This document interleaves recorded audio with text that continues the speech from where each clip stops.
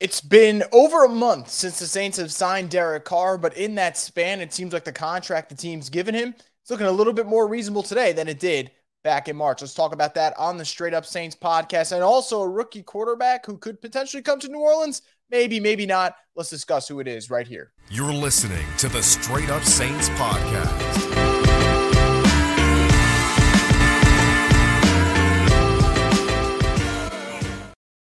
What is up, Who Dat Nation? Welcome back inside another edition of the Straight Up Saints podcast. And this podcast is sponsored by the Birdsall Law Firm, the official injury lawyers of Boo Crew Media. They're located at 918 Porter Street by the Superdome, and you can give them a call at 504-523-5413. And make sure to mention that we sent you guys there. Birdsall Law Firm, the official injury lawyers of Boo Crew Media. So back in March, the Saints signed Derek Carr to a contract that was technically the full numbers for year 150 with 100 of that guaranteed.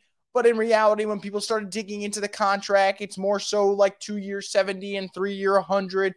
And that last year is one of those where, like, look, if Derek Carr is not playing well, he's never going to see the light of day for that fourth year. That being said, let's not go project into what happens in 2025 and 2026. Let's just talk about the now. And right now, all I can say with the current quarterback landscape where these players are getting, massive contract extensions, and a lot of them are rightfully deserved, you look at Derek Carr's contract, and of course it comes with the caveat of saying, like, he's not an elite quarterback. So this isn't me acting like the Saints have an elite quarterback on a cheaper salary. No, they're paying Derek Carr as like that second tier type of quarterback, right? Because you have your first tiers, right, with Mahomes and Jalen Hurts and Joe Burrow and Josh Allen. And honestly, I think Mahomes almost belongs in a tier by himself. That's how good he is. But then you start to look at that second tier of quarterbacks where you're looking at guys like a Dak Prescott, like a Kirk Cousins, like a Jared Goff, like a Derek Carr. And it's like, well, what was the salary for those guys? And the salary was kind of flirting around that $30 million. And if you look at the real numbers of Derek Carr's deal, it's kind of like $33 million. But let's go with the number, right? Let's go with the $37.5 million number that people would give if Derek Carr, if we were using the 150 divided by the 4. I think you look at his numbers right now, it's a pretty good contract. And what I mean by that is Derek Carr is making less money than Matthew Stafford, less money than Dak Prescott. And look, I actually think those guys are better than Derek Carr, obviously. So, yes, he should be making less. But in the grand scheme of things, when a quarterback like that becomes a free agent, you almost kind of think he'll leapfrog them, right? In the hierarchy of quarterback salaries, he did not do that. So I think that's obviously a positive for the Saints. Now there are some quarterbacks that you're like, okay, I mean, are they better than Derek Carr? I don't know, but they're getting paid more than him. And the first one's Daniel Jones, who I can definitively say is not better than Derek Carr. And if you want to say he is, riddle me this. How come Daniel Jones has one decent season and people are ready to say that's who he is and he's actually even better, yet Derek Carr finally has a pretty rough season, and it's like, well, that's who Derek Carr is. He's not good. So Josh McDaniels doesn't get any blame. Brian Daboll doesn't get any credit. Makes no sense. The two are correlated with everything there. So Daniel Jones making more than Derek Carr is a little nuts to me, but he is. That makes that deal look even better. How about guys like Russell Wilson? $48 million average salary. Russell Wilson's had a way better career than Derek Carr. That's not the dispute here. I actually think Russell Wilson's bad year has made people kind of have revisionist history, but in a stupid way. Like, let's not try to diminish what Russell Wilson's done in Seattle because he had a terrible year in Denver. That being said, Russell Wilson at his best is obviously better than Derek Carr at his best, but the difference in salaries, $11 million more for Russell Wilson, I don't know. That's kind of hard for me to stomach. Like, I think Russell Wilson, when he is on his game, is definitely better than Derek Carr. Is he $11 million better than him? I don't know. He sure as hell ain't, $11 million better than him now, and that's where the discrepancy comes in. Even guys like Deshaun Watson, who almost, was in the Saints' arms last year. They were a team that were vying for him. $46 million a year. Don't get me wrong. Hell of a talent. But we got to see, can he get back to what he was? He was out of the game for 2 years. And while I say this right now, and Derek Carr has the 11th highest quarterback salary, this doesn't factor in Lamar Jackson getting a new deal, and he should soon. This doesn't factor in Joe Burrow getting a new contract. Lord knows what that's going to look like. This doesn't factor in a personal favorite of mine, Justin Herbert, who will get a new contract. So those are three other guys that will leapfrog Derek Carr. And before the dust settles and everything's over, Derek Carr will probably be like the 14th or 15th highest paid quarterback in the league. And I think that's exactly where he should be. And now when people say, well, then how is this deal looking great to you, Chris, if you're saying he's exactly where he should be?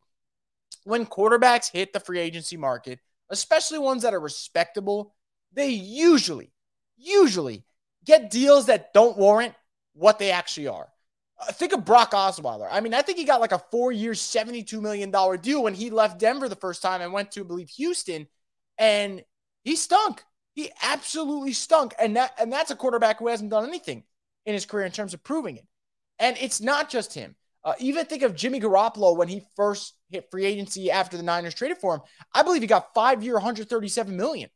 That's a hell of a lot of money. Now, don't get me wrong. Jimmy Garoppolo has proven to be a respectable quarterback when he's healthy, but that was a lot of money. So when Derek Carr hits free agency, you almost kind of close your eyes and be like, man, does he hit 40 million? Does it get over 40 million?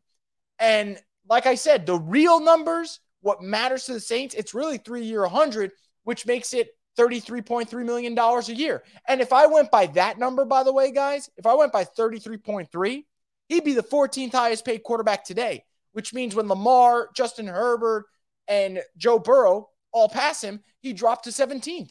And I don't think there's 16 quarterbacks better than Derek Carr. I still think there's 10. I don't think there's 16, though.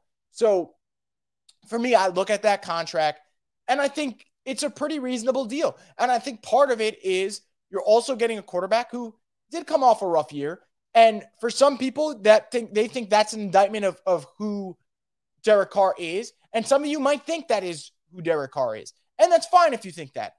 But you guys know where I stand on this side of the fence. And I think Derek Carr is much better than he's shown in Vegas last season. And I don't think he's ever going to be elite. But I think he's good enough when the pieces around him are good enough. And we've kind of seen that before with the Raiders. The 2 years that they played complimentary football, they did make the playoffs. And unfortunately, the first time he made the playoffs, he was a borderline MVP candidate, and then he breaks his leg. So we'll see what happens with Derek Carr. In no way, shape, or form am I saying the deal is a bargain. No way am I saying this deal is a steal of the century.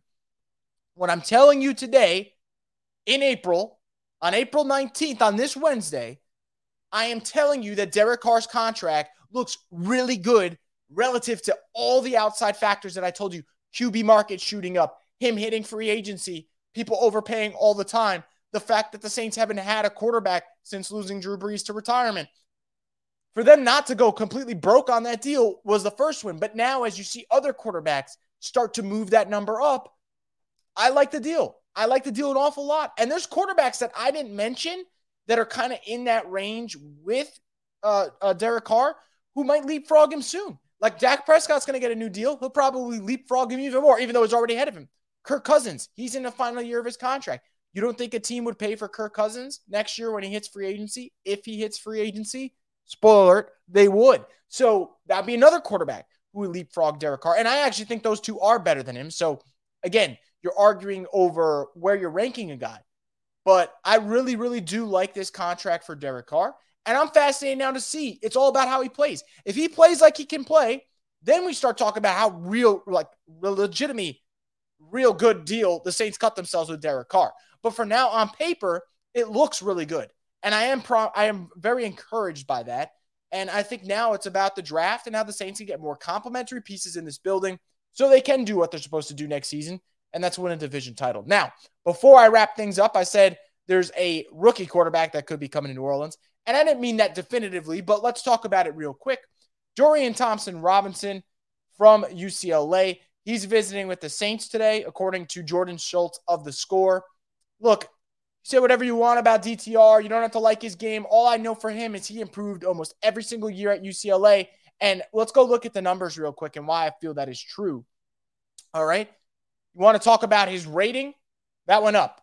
His passer efficiency rating, best of his career, was this past season. His completion percentage, best of his career this past season, went all the way up to 69.6%. And we're talking about a guy who finished his career in the 63.3 mark. So it's not a terrible mark. It's a guy who You talk about being in the 50s when he started his career, and then the last 3 years of his UCLA stint, the worst completion percentage he had was 62.2. So completion percentage went up for him. Passing touchdowns, the most of his career with 27. Interceptions went up a little bit at 10, but nothing to really get worried about. How about his rushing yards?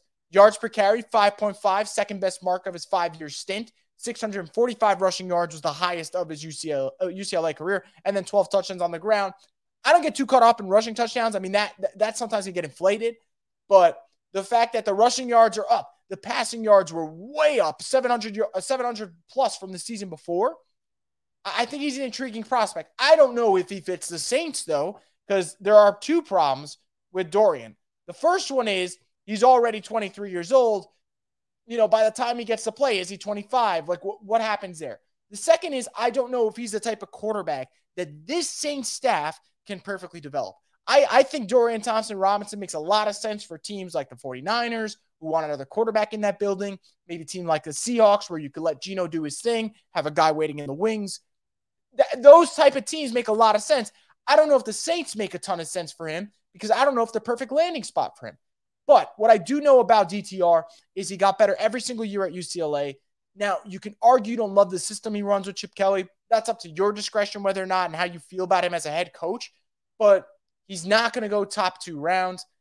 I don't even think he goes 3rd round. So, look, if it's day 3 and the Saints have gotten a lot of work done and they addressed running back and they addressed defensive line and they added another offensive guard, why not? If you like the player. Now, we'll see how the visit goes. That'll be pretty telling. But I think for New Orleans, I like that they're keeping their options open. They've met with Hendon Hooker in this process. They're being diligent about it.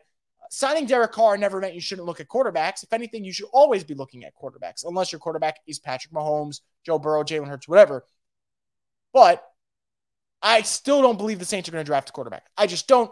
I think, which I've said before, don't love the issues at D-line. I think that they could use another offensive guard. They can use another pass catcher. They sure as hell should be taking advantage of the running back market. And look, if they're going to get a UCLA guy, Zach Charbonnet right there at running back is the type of player, you throw him in the Saints offense, I think week 1, he would make a difference. And that would be the type of guy that I'd love to see the Saints go after if we're going for a UCLA prospect in this year's draft. But anyway, Saints visiting with DTR. We'll see how that visit goes. If it leads to anything, could just be nothing.